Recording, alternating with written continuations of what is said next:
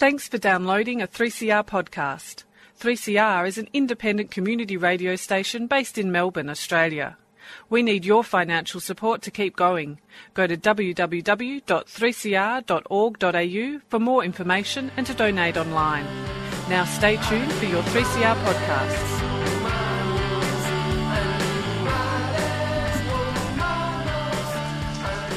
Freedom of Species brings animal advocacy to the airwaves. It's a radio program dedicated to raising awareness of issues concerning animals. This includes advocacy, activism, protection, conservation, and importantly, appreciation. The show is broadcast from the 3CR studios in Melbourne on 855 AM.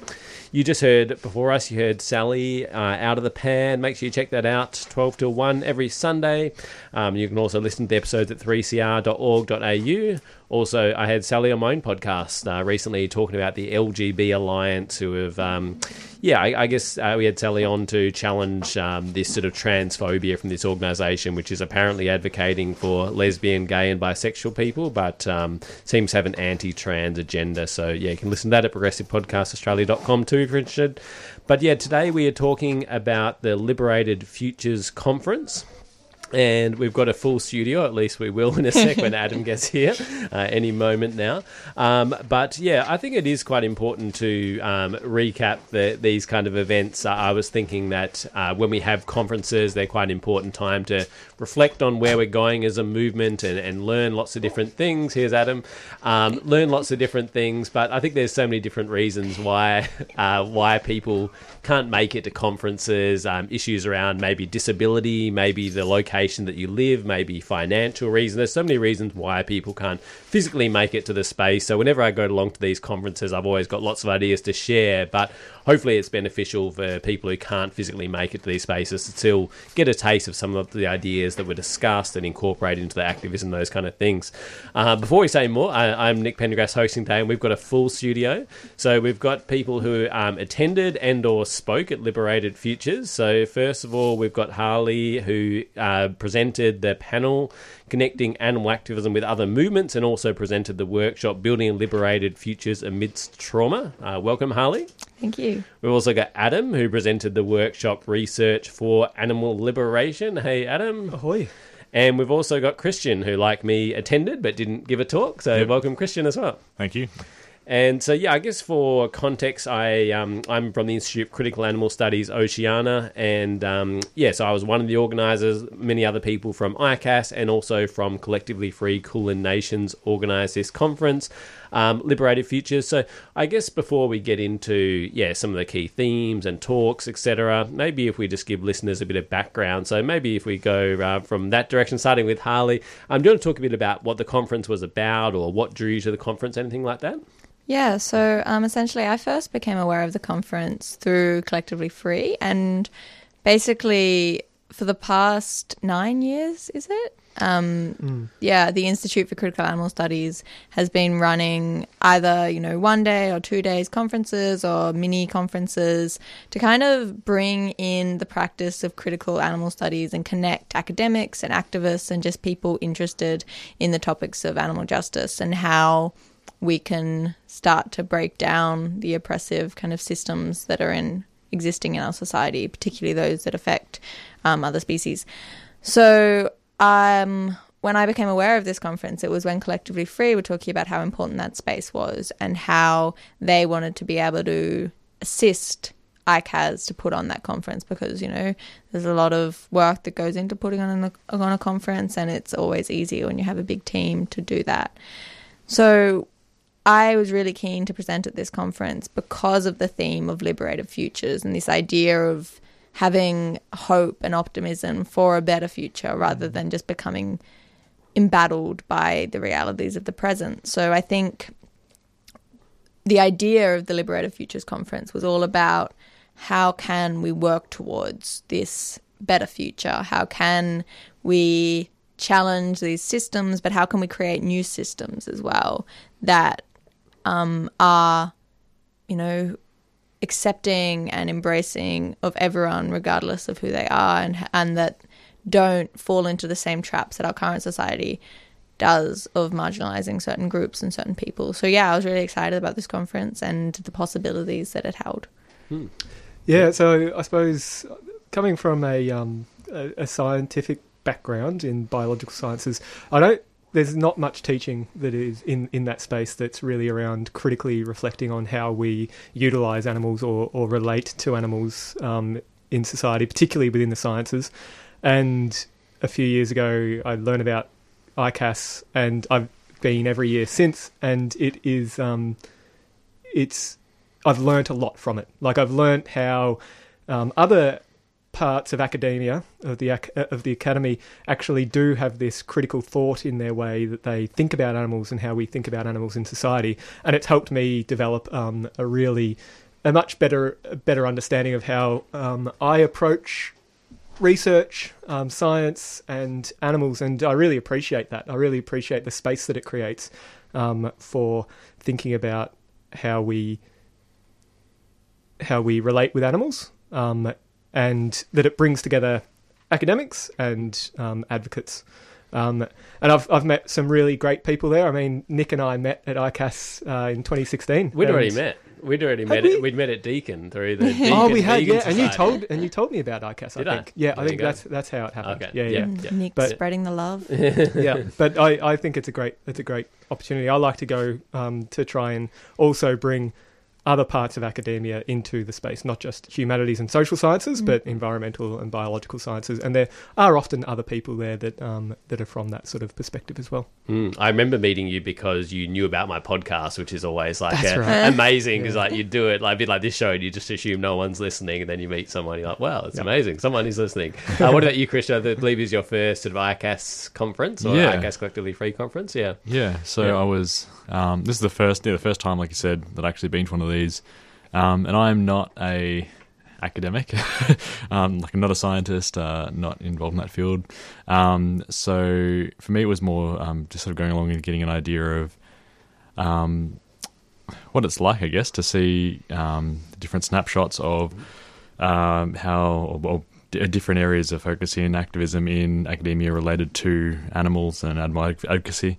So it was very interesting for me and gave me a lot of food for thought in different areas. I liked the fact that there was different fields of different topics being covered, from like actual street activism through to just general how to approach different mindsets, like the one about the study on the transitional model and stuff like that.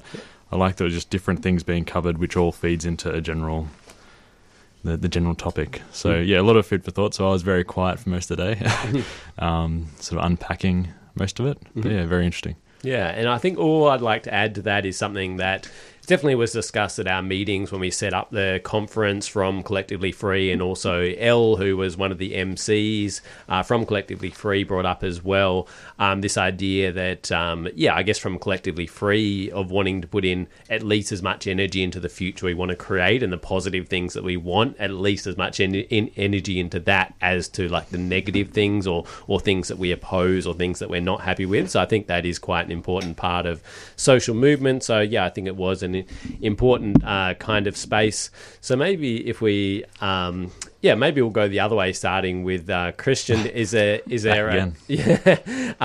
maybe just go through, like, was there a particular talk that stood out to you or anything like that?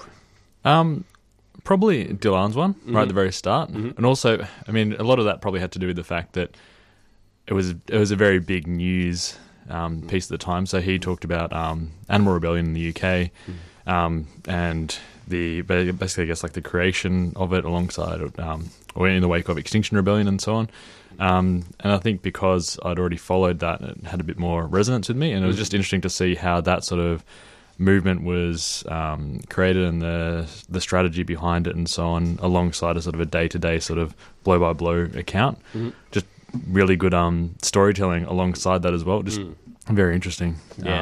Yeah, definitely. Dylan is an amazing speaker, and we really look forward to having Dylan on the show next week to do a whole show on that animal rebellion topic. And I think there's a lot to say. And with Harley's going to be there as well, and Harley's going to get involved with animal rebellion as well. But yeah, really look forward to getting into that in more detail. And that was definitely one of my favourites as well. What about you, Adam?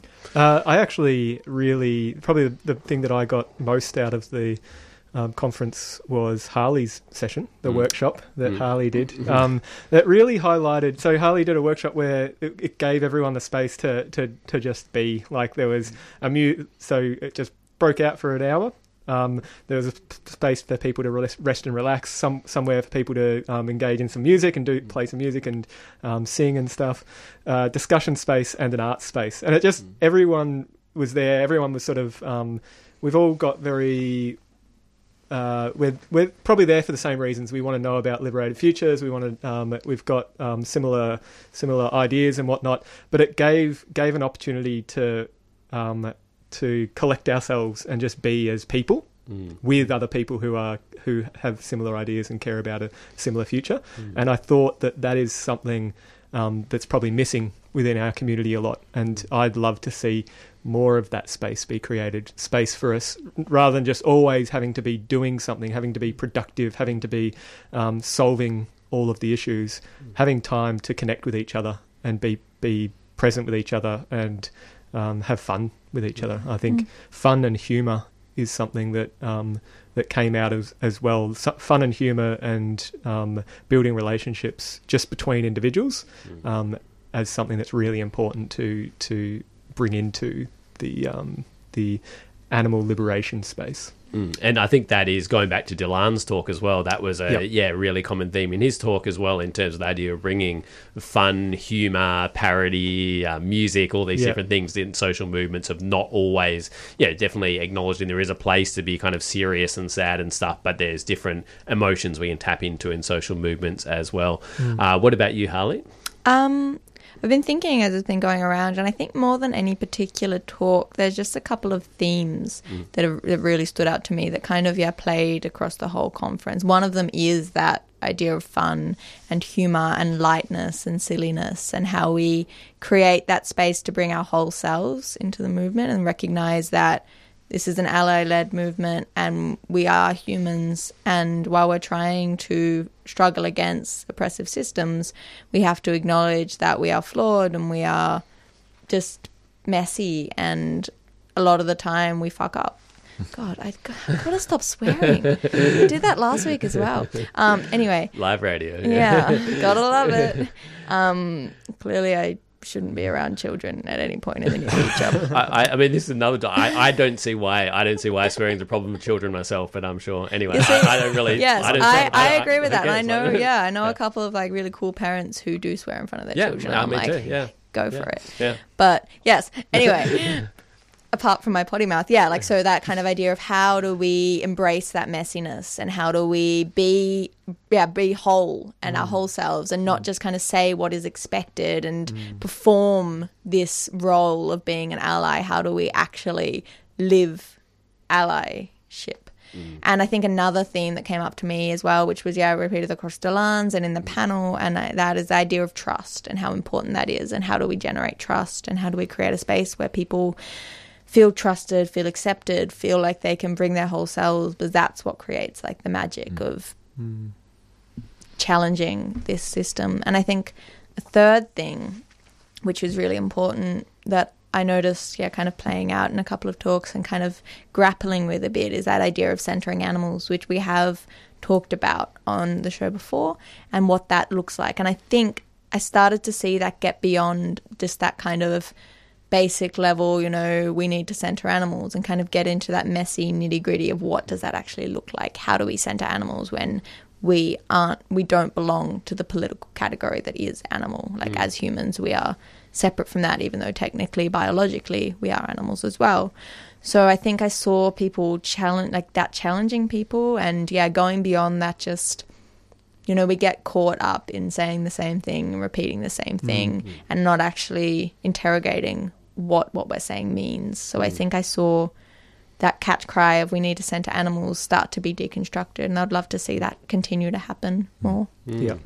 Yeah, and I wanted to just bring in an example that's not from an animal movement, but just I think we definitely can incorporate similar ideas into animal movements, and Dylan spoke about the ways that's been done with Animal Rebellion. But I recently saw a documentary on the Yes Men. Do any of you know the Yes Men, like a parody group? And Fantastic. just one thing and we actually have had Ollie, who's from Collectively Free and was there filming the talks and stuff, but we have had a talk from Ollie on some of all the creative activism from different movements, and some of them were animal, most weren't, but I think we can learn from the other movements as well. But one particular thing that stood out to me from the recent Yes Men documentary, I think I've got about 3 and there's a recent one, but it was during the Occupy movement, so quite a while ago. But what they did is they all dressed as Wall Street executives, and so they walked down the street and then the police sort of naturally followed them. So you've got all these guys in suits, all these police behind them. Then only partway through they reveal this sign and it says bankers and police for the Occupy movement. And then all the police are kind of freaking out, like, what do we do? There's photos and they got published in newspapers, all these things like bankers and police for the Occupy movement. Yeah. And I was kind of thinking about that in light of Blockade IMARC, for example. And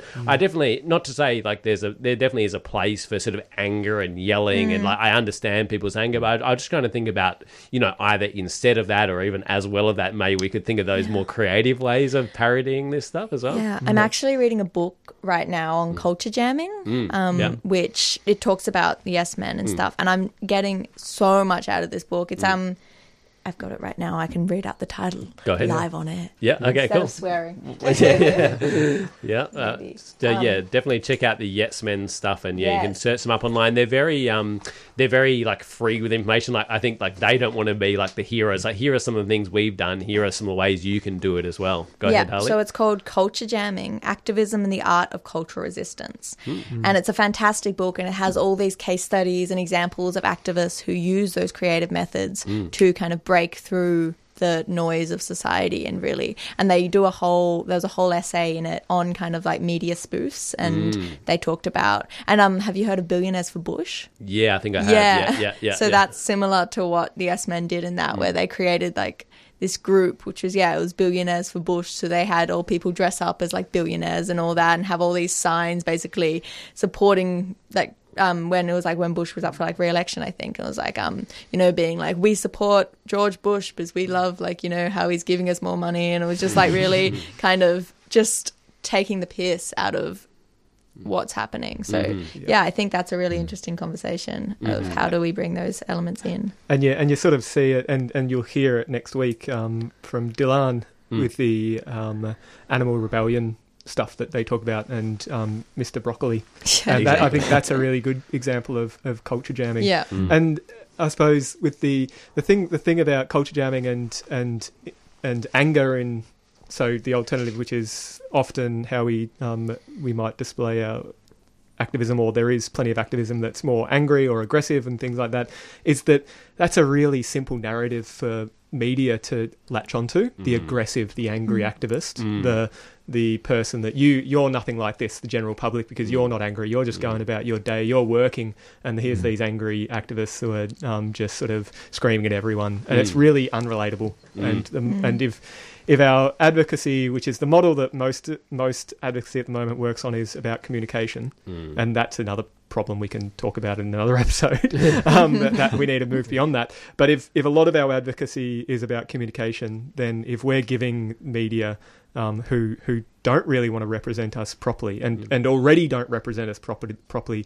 the opportunity to just denigrate us very easily, then we need to question that. We need to, and I think culture jamming is a way of doing that and challenging the way we present ourselves.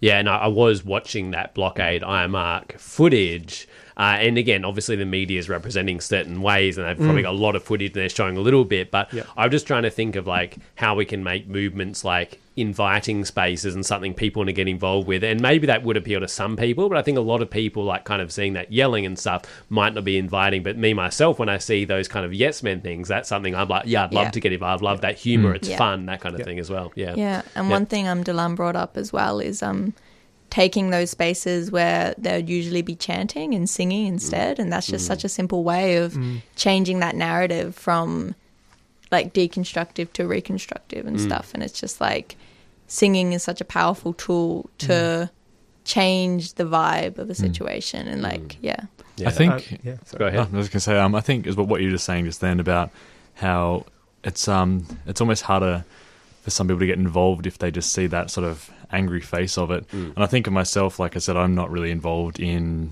like any ongoing activism or anything like that at the moment.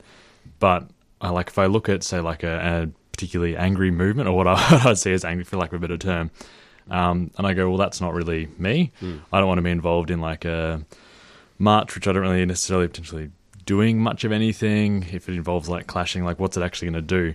Whereas I look at something which is actually fun, or a movement which has a bit more of a sense of community, or it actually seems to be constructive in terms of building relationships in a positive, proper way, and creating conversation rather than destroying conversation, because that's often what it seems to be. It seems to be pitting sides against one another rather than actually helping facilitate much of anything. I don't really see that as practical. And so if I think of, and I doubt I'm the only one who's like that. I think a lot of people who are potentially on the fence, or who don't already have a positive view of activism, regardless of the field, they're going to see something like that and they're going to go, is that for me? Whereas if they see something fun, like you're saying, or something that seems a bit positive, well, even if you don't agree with it, you're not going to be left with that same sort of bad taste, I think. And like even on a purely strategic level, like humour is such a great way to subvert authority, because like, and like, you know, reading books about social movements and all that, like there's two ways that humour really is effective. Like in one, it's so effective at breaking down pillars of like power, because like, so in like oppressive regimes and stuff, they oftentimes like they identify like the police or like the military as being these places of fear, and people fear them, so they're too scared to rise up. So in a lot of places where they've had like, you know, revolutions to try and overthrow an oppressive regime, one of the first things they do is they try and make the military or the police seem ridiculous. So like in one place, I think it was Egypt actually, what they did was they released thousands of ping pong balls in the city, and it's like really hilly, so they rolled down the hill and they all had like liberation messages on them. So, and the police were ordered that they had to detain every single ping pong ball. So there's like footage of the police, like Keystone Cops kind of stuff, like police running around trying to herd up these ping pong balls that are like bouncing. And then like another time they had like I think this was another place actually, they had like little recording devices, and they recorded songs of rebellion, like really famous songs that were banned from being played. So they put these recording devices in like cow shit or in like bins, like rubbish bins. So the police had to like reach inside or like put their hand in like a pile of cow shit to get out these recording devices. And then they like took photos and had videos. So it's just breaking down that fear of these powers. And like the other way, it's a really good way of creating that repression backfire, because like when you're looking at a movement, if there's something that seems out of proportion, like if the police or whoever respond in a way that's out of proportion to what's happening, and that's a really powerful way of getting community support, because even people who aren't on your side will look at something and go, that's not fair. So, you know, if there's angry protesters yelling and they get arrested, a lot of people think, well, that's in the public's interest. Whereas if there's someone just having a joke and people are laughing and they get arrested, then people are more likely to be like, hang on a sec, that's a bit weird. Like that doesn't seem right. Like they're just, you know, I was enjoying that. Like it was funny. Yeah, and that reminds me of the Mr. Broccoli example. Exactly. I'm sure we'll hear more about that next week. We better go to a track, and I think there's quite a good fit. So there's a poem from Betty, who finished the conference with this poem, and in a way, like Betty was kind of saying this is a little bit like outside of the conference theme, because it was kind of more about like opposing what there is. But in a way, I think it also very much fits it and fits what we've been discussing. In that, I think often we've got a conference, and it's like, okay, you have talks, maybe you have workshops, but like I felt. Having this poem, also having Harley's workshop, which Adam and Harley have already spoken about. But yeah, this idea of like we can kind of do almost anything in this space, and we can kind of think outside the box a bit. And definitely I was thinking, whether I'm organising it or other people organising something in the future, I think it'd be really great to more formally call for poems, spoken word, music, like those kind of things. I think it's really good, like other ways to express these ideas, which aren't necessarily the norm at the conference. So yeah, we're going to finish with this poem. We're going to play this poem from Betty, which finished the conference, and then we'll be back after this. We want to build, we want to grow, but authorities keep us broken and low. They claim to protect us with a can of mace, yet we walk away blinded with a burning face. False democracy, they tell us we're free, until we reject what they say we can be. Criminals, they tell us, are those who resist, but when people are dying, how can we not persist? They say what is crime, they say protest is banned, yet they still run the nation on stolen land. Do as they say, and you don't have to fear. But when their laws harm us, we cannot adhere. We see climate change and rising sea, yet for First Nation people, still no sovereignty. Genocide never ended and there is no peace, while communities still deal with the racist police. Dismantle the borders, abolish the state. Power to the people, they will not wait. Our movement will come from the roots in the grass, and you will see the uprise of the working class. Don't exploit our convictions to keep status quo. Revolution is coming from down below. We fight against power and hierarchy, and the fight will not stop until all are free.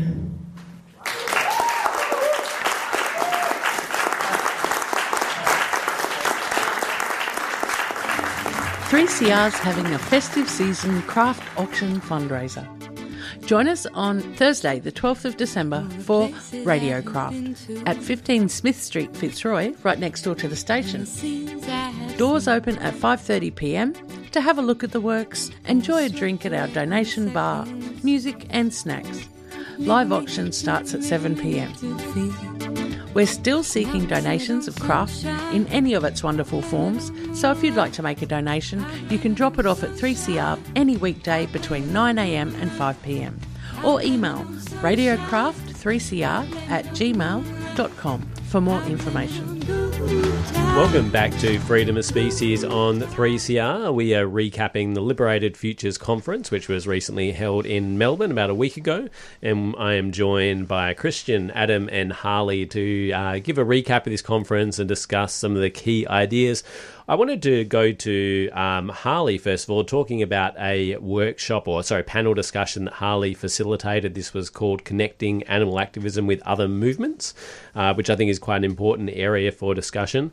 And just one question I had during this panel, which I thought I'd sort of keep quiet about and bring on this platform, because I've got other platforms, I guess. But one thing I was curious about, and Harley can also, before you answer, you can give some background on the panel if you'd like to say anything more about it. But one question I had was that one issue that Betty, who we just heard from then, raised was that there can be, social movements can sometimes be advocating for one cause but can do harm in other areas. So one example was the Black Panther Party, who are advocating for black liberation against racism, but there were examples of homophobia and sexism within that movement. I did want to give a disclaimer, definitely not to the same degree, and there were certainly people like Fred Hampton within the Black Panther Party who were doing intersectionality before that was a word. So Fred Hampton was very much for creating connections with queer groups and working class, like poor white groups and all these kind of things. So he's making those connections, and apparently within his chapters there was much less of those issues, and there were, Angela Davis was involved. She's very much feminist and pro-queer, well known as a prison abolitionist today.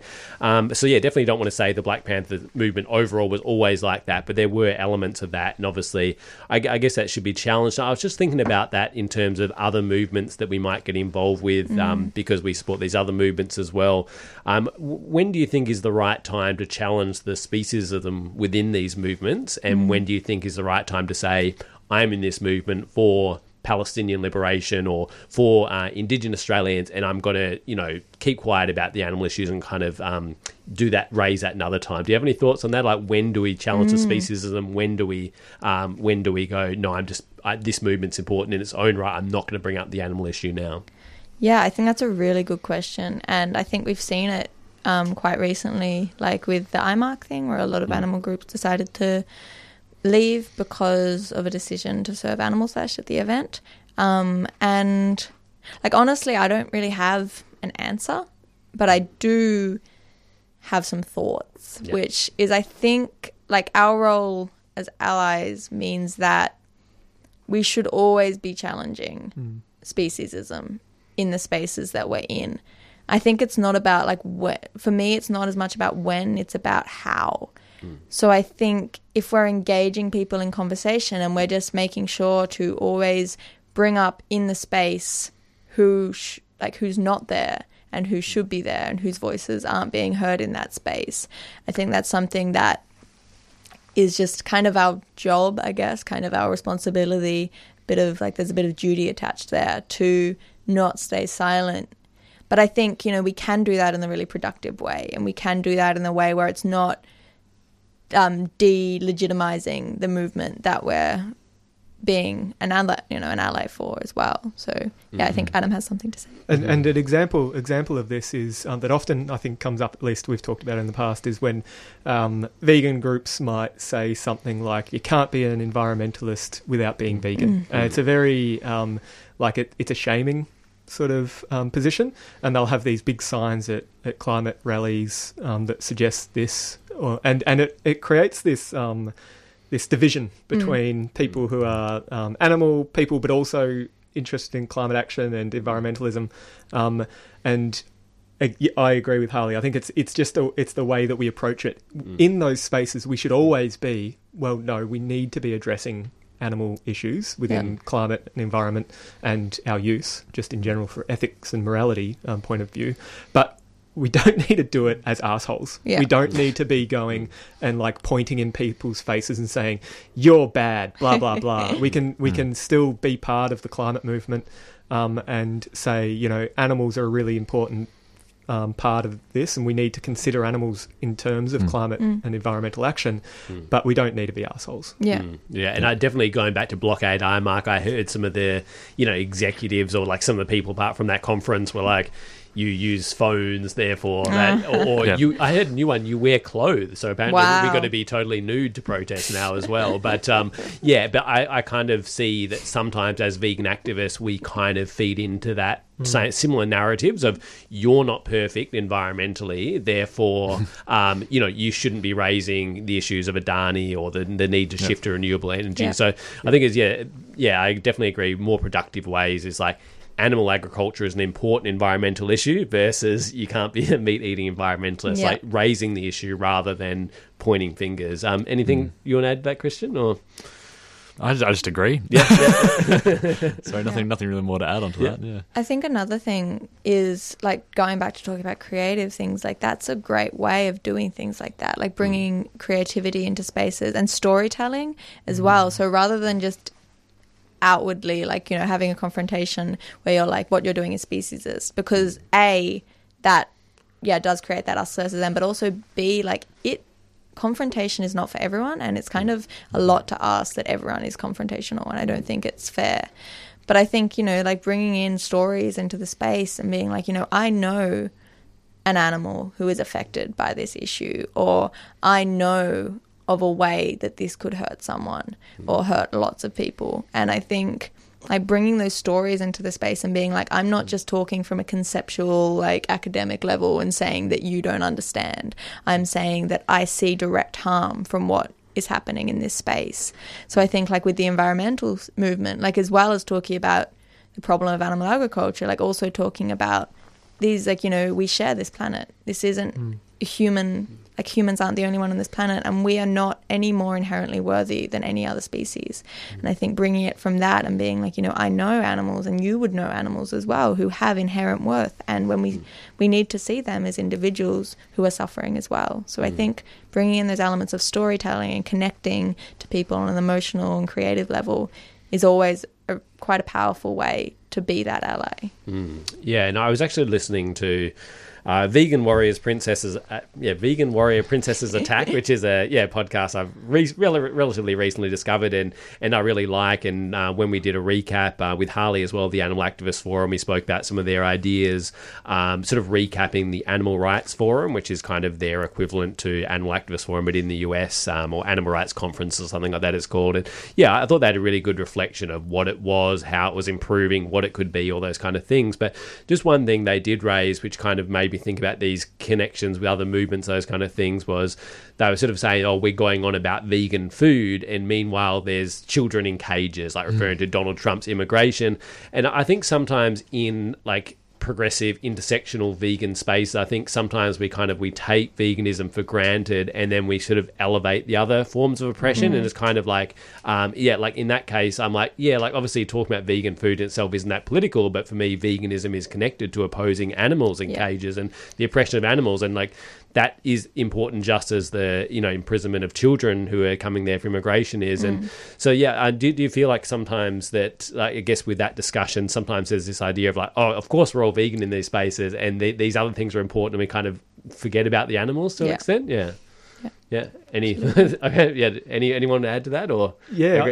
I think that's true, and I think we saw that on the panel actually when we were talking about what is liberated futures, and there was a lot of ideas, sort of intersectional ideas coming in, and talking about total liberation. That there were questions about whether we are no longer centering animals, and whether we need to remember that as an animal movement and an animal group, we need to make sure that we are centering animals, because there's not a lot of people out there talking for animals or about animals.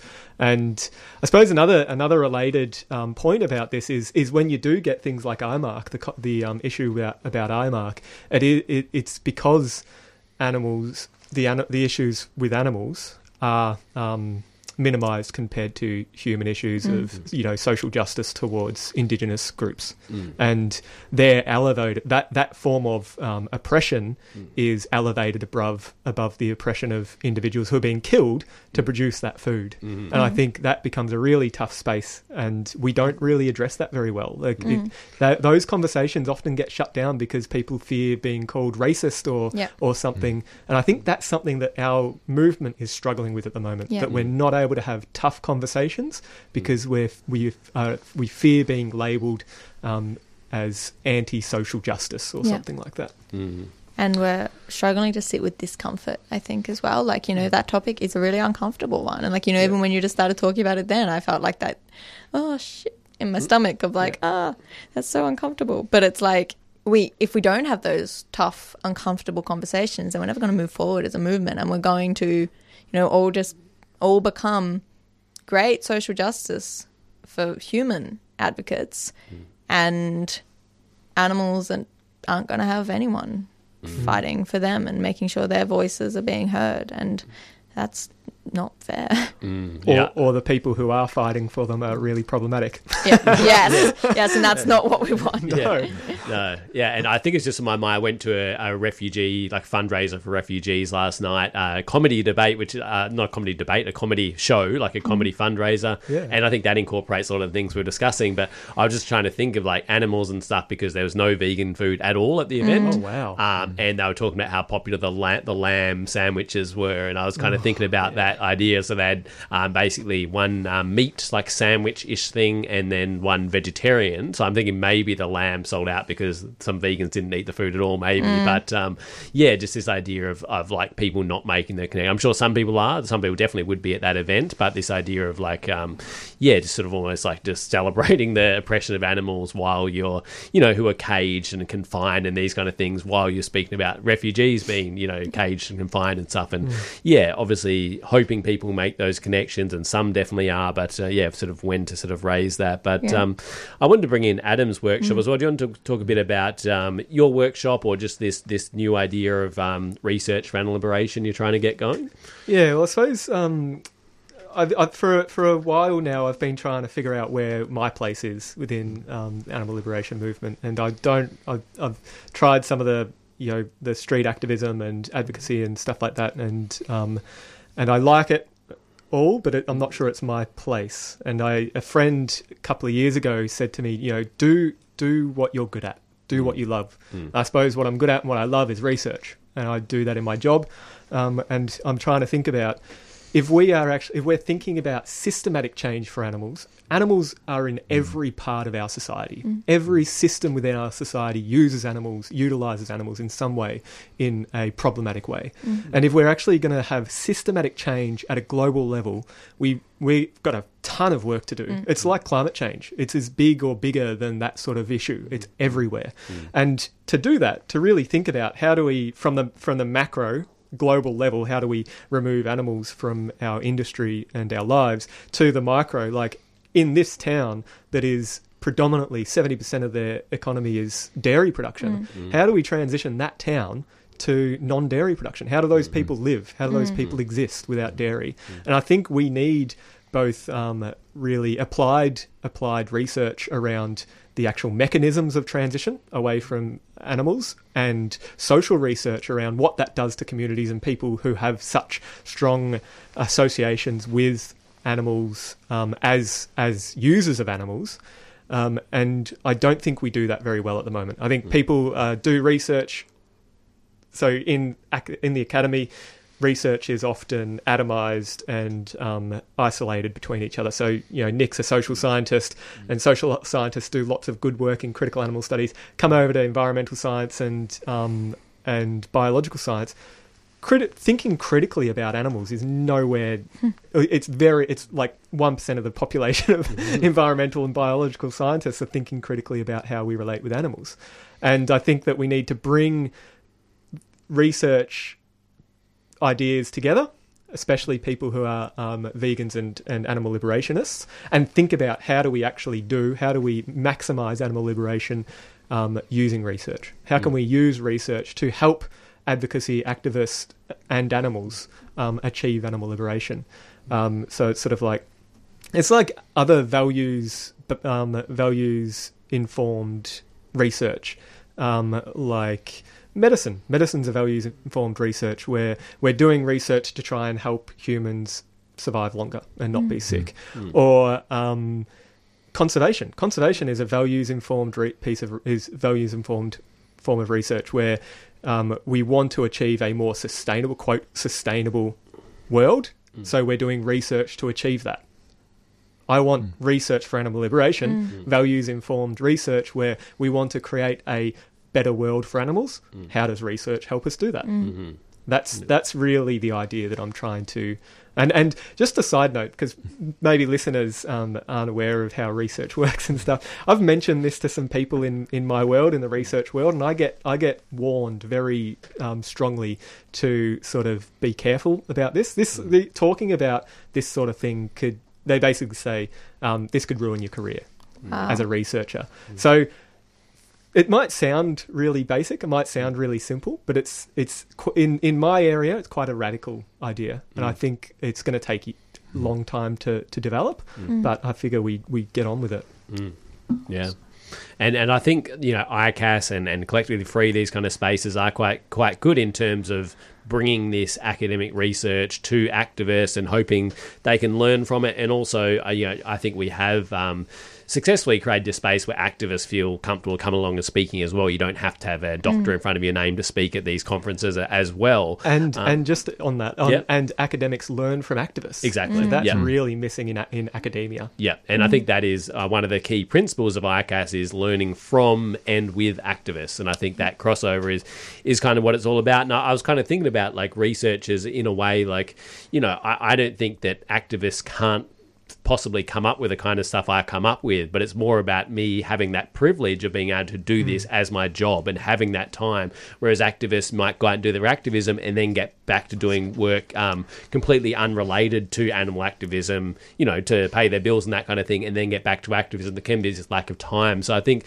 I don't think academics are particularly special, but I think we do have that privilege of being able to spend more time on this stuff than activists. And so I think it is really important to share that information, and hopefully it's useful in some cases at least. You're pretty special. But no, one thing I really enjoyed about Adam's workshop was a concept that was kind of raised at the start, which was kind of breaking down that stereotype of what a researcher is, just asking like questions of, do you increase your knowledge on topics? Are you invested? Are you a researcher? And kind of that thing. And what was evident, from just, hands up and that, is that there were so many people in that space who were like, when they thought about it, they were like, yeah, actually I am a researcher. And they weren't academics. They didn't have a doctor in front of their name. Some of them weren't at university, or they were, but they had invested in gaining knowledge about animal justice and about building that liberated future. So I think in a way, a lot of animal allies are researchers because they're interrogating ideas and they're, communicating ideas. And I think that's really important to remember as well, that you don't have to necessarily have that, university backing to be a researcher. I think as well, what really appealed to me about Adam's workshop was very much like he's saying about systematic change, and it was sort of there's a practical element and focus to it. And to me, as an outsider, I like the fact that there's an element of practicality, utilitarianism to this is what this is trying to do, this is what it's trying to solve for. How can we actually begin moving the pieces towards a liberated future for animals, basically? And I think even to link it back to the previous topic of uncomfortable conversations, I think me going in or me looking at activist spaces is often I see it as this is just my view. Looking in, sometimes I see it as a lot of noise, but I can't see the plan, I can't see the practicality, I can't see the strategy or what the steps are. And that was another reason why I liked Ilan's on, because he laid out this is the strategy that Animal Rebellion was taking. They could actually see it, but I think for a lot of people that isn't always visible. And if it's not visible for me, who's a vegan who does actually follow this, then what's it like for the general public, for lack of a better way of putting it? And so I think sometimes to link the other topic as well, where there's potentially like this sort of going back and forth between different social justice issues, or there's almost a lot of noise rather than there is potentially planning. There's a lot of debate about what are we doing, who are we, which is very important regardless of whatever cause you're fighting for. But I still think always there needs to be some kind of practical plan, practical steps as to what you're trying to accomplish, because otherwise you're sort of churning your wheels. That's just me as a a viewer. So that's why I really think it's really important to have these sort of systems or bodies in place which actually begin a transition, like an actual transition program, for lack of a way of putting it. I think it's really important. Absolutely. Yeah, and I think that is one key thing that ICAS is about, is breaking down that dichotomy between academics and activists. And I guess the flip side of that is that, you know, academics can engage in activism, and that's a positive thing. I certainly know for myself, writing a PhD about the animal movement, being a part of that movement, I believe enriched the thesis rather than sort of made it no longer valid or anything like that. And also I know, like, to give the example of Harley, who I believe is in academic spaces right now, probably does a lot more reading on social movements than I do, I would imagine, who's an academic in this area. So yeah, I think we definitely, like, activists can do sort of academic-y things, and academics can do activist-y things, and there can be a lot of crossover as well. We better go to another track, but I wanted to just give Harley a chance to say anything else, because I've picked this track basically inspired by Harley's workshop. So was there anything else you wanted to say about either what was in the, I know Adam's kind of touched on it, but what inspired this workshop, anything like that before we go to this track? Yeah, absolutely. So it was called Building a Liberated Future Amidst Trauma, which was a working title that ended up being used. So, you know, it was a bit long, but that's okay. And basically, my idea was that I wanted to talk about trauma. And I've been going through a process lately where I've unearthed kind of a lot of trauma in myself and kind of started to accept that and realize that about myself. And I wanted to acknowledge that and also try and have a conversation about how we can move forward as a society when there is so much trauma in this world, like for pretty much everyone. And it started off as I was like, oh, you know, I'll just do a normal talk. And then I was like, oh, maybe I'll do some little activities. And then, I don't know, I just thought about it quite a bit. And I was like, well, the main thing I've learned about trauma from my experience is that you can hear as much as you want, and it doesn't really help. Like, you can learn as much as you want. I've done so much reading, but really what helps is just healing, and you need time to heal, and you need space to heal. So I decided to try and create a space for healing. And that's, like as Adam said, like I had some rest zones, I had conversational zone, I had my mum who's a visual artist facilitating an art making session, and I had just had a guitar, and, you know, people had like a sing along, and it was just this space to be and exist and not try and fix anything, because what I've realized as well is that trauma can't be fixed. It's always going to be with you, and it's about accepting it and being supported to deal with it, because you're never going to get rid of it. So it was just, trying to create a space where people could have some peace and heal and just be messy and be broken and have that be okay. So, I think it was a bit of an experiment, but I think it worked really well. And I'd really like to see or facilitate more of those sessions in the future, because it just created a really nice space where people, seem to embrace that opportunity to just be and, you know, sing and make art. And yeah, it was really beautiful actually. Yeah, really important issue, and really creative way he did. I thought it was great. And so this song is by Frank Turner. It's called Get Better, and I think it's all about recovering from mental health issues, recovering from tough times, that kind of thing. So I thought it was a relevant one to play. So this is Frank Turner with Get Better. I got me a shovel and I'm digging a ditch, and I'm gonna fight for this 4 square feet of land like a mean old son of a bitch. I got me a future, I'm not stuck on the past, I've got no new tricks, yeah, I'm up on bricks, but me, I'm a machine and I was built to last. I'm trying to get better 'cause I haven't been my best.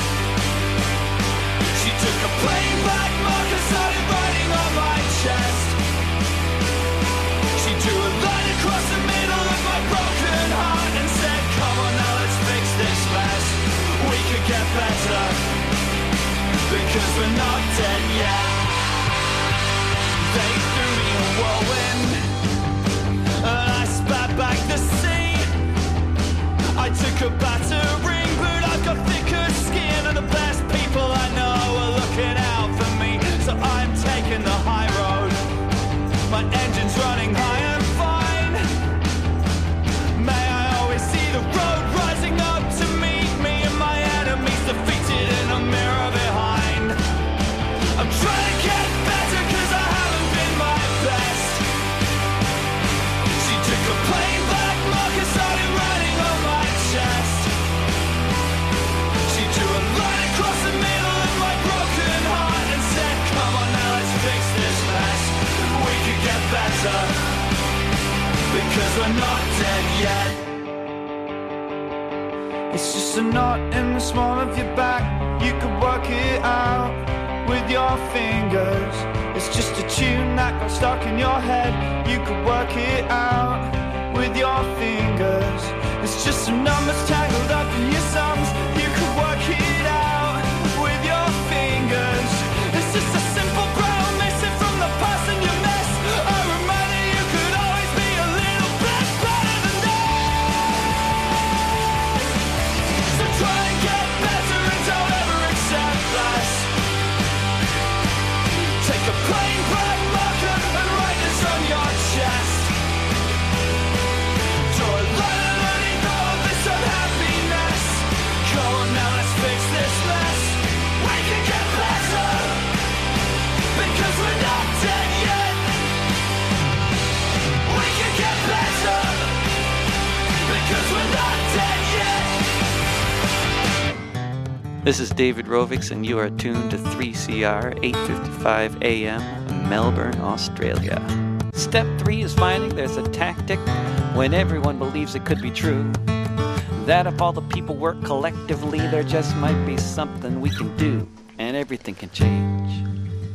Welcome back to Freedom of Species. You're listening to the last few minutes of the show. We're recapping the Liberated Futures Conference with Harley, Adam and Christian.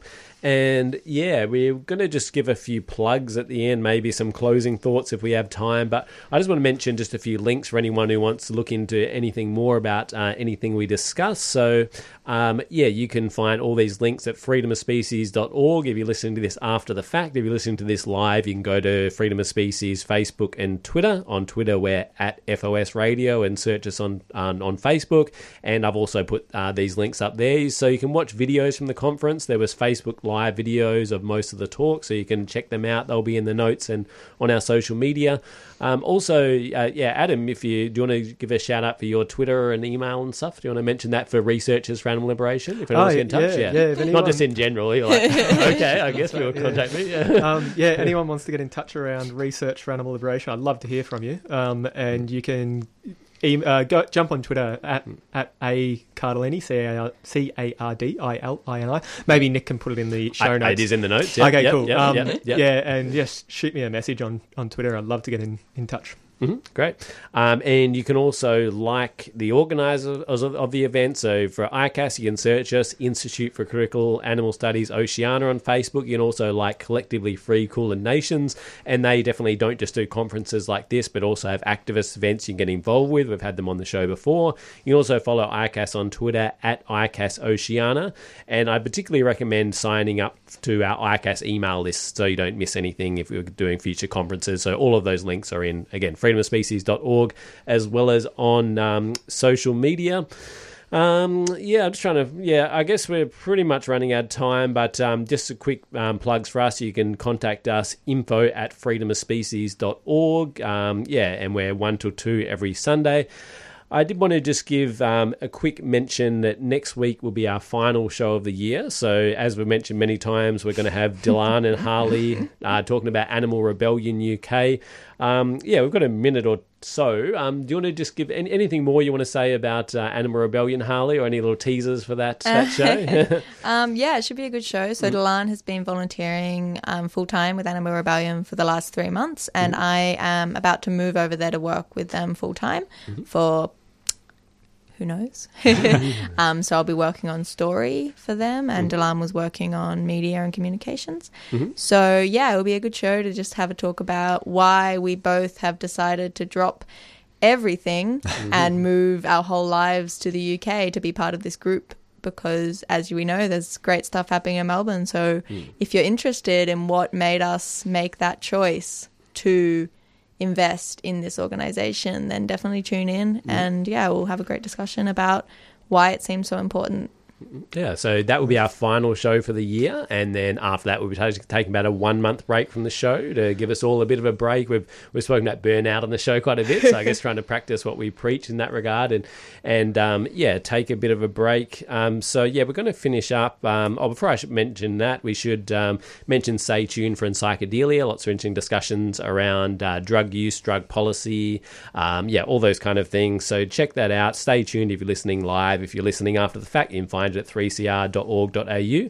But we're going to finish up with a track which relates to climate change, because, that's kind of what Animal Rebellion are focused on, bringing animals into that issue. So the final track is going to be Citizen Fish Meltdown.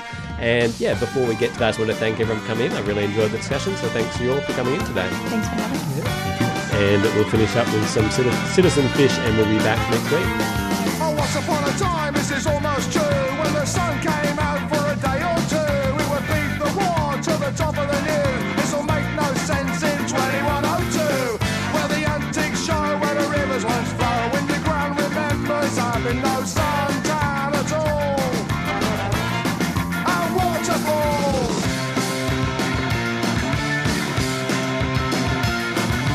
Where did the waterfalls go? Welcome to the meltdown.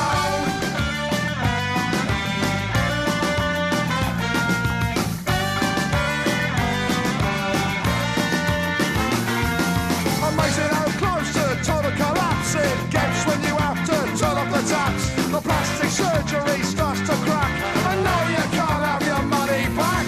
Not sure where it went, but it's all been spent on carbon-based industrial waste recall. But now it's all too late.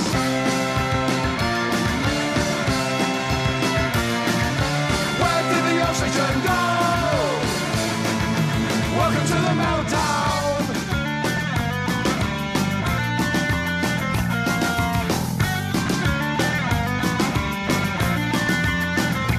Hey, you want ice with that? Well, I'll draw you a map to the tourist resort on the polar cap, where the drinks included menu states. Make the most of it before it's too late. One drop at a time on a slow decline. We had it all figured out. One drop at a time on a slow decline, and then the water ran out. Then the water ran out. Then the water ran out. It's a meltdown. Then the water ran out. Welcome to the meltdown. Then the water ran out. Then the water ran out. You've been listening to a 3CR podcast, produced in the studios of independent community radio station 3CR in Melbourne, Australia. For more information, go to allthews.3cr.org.au.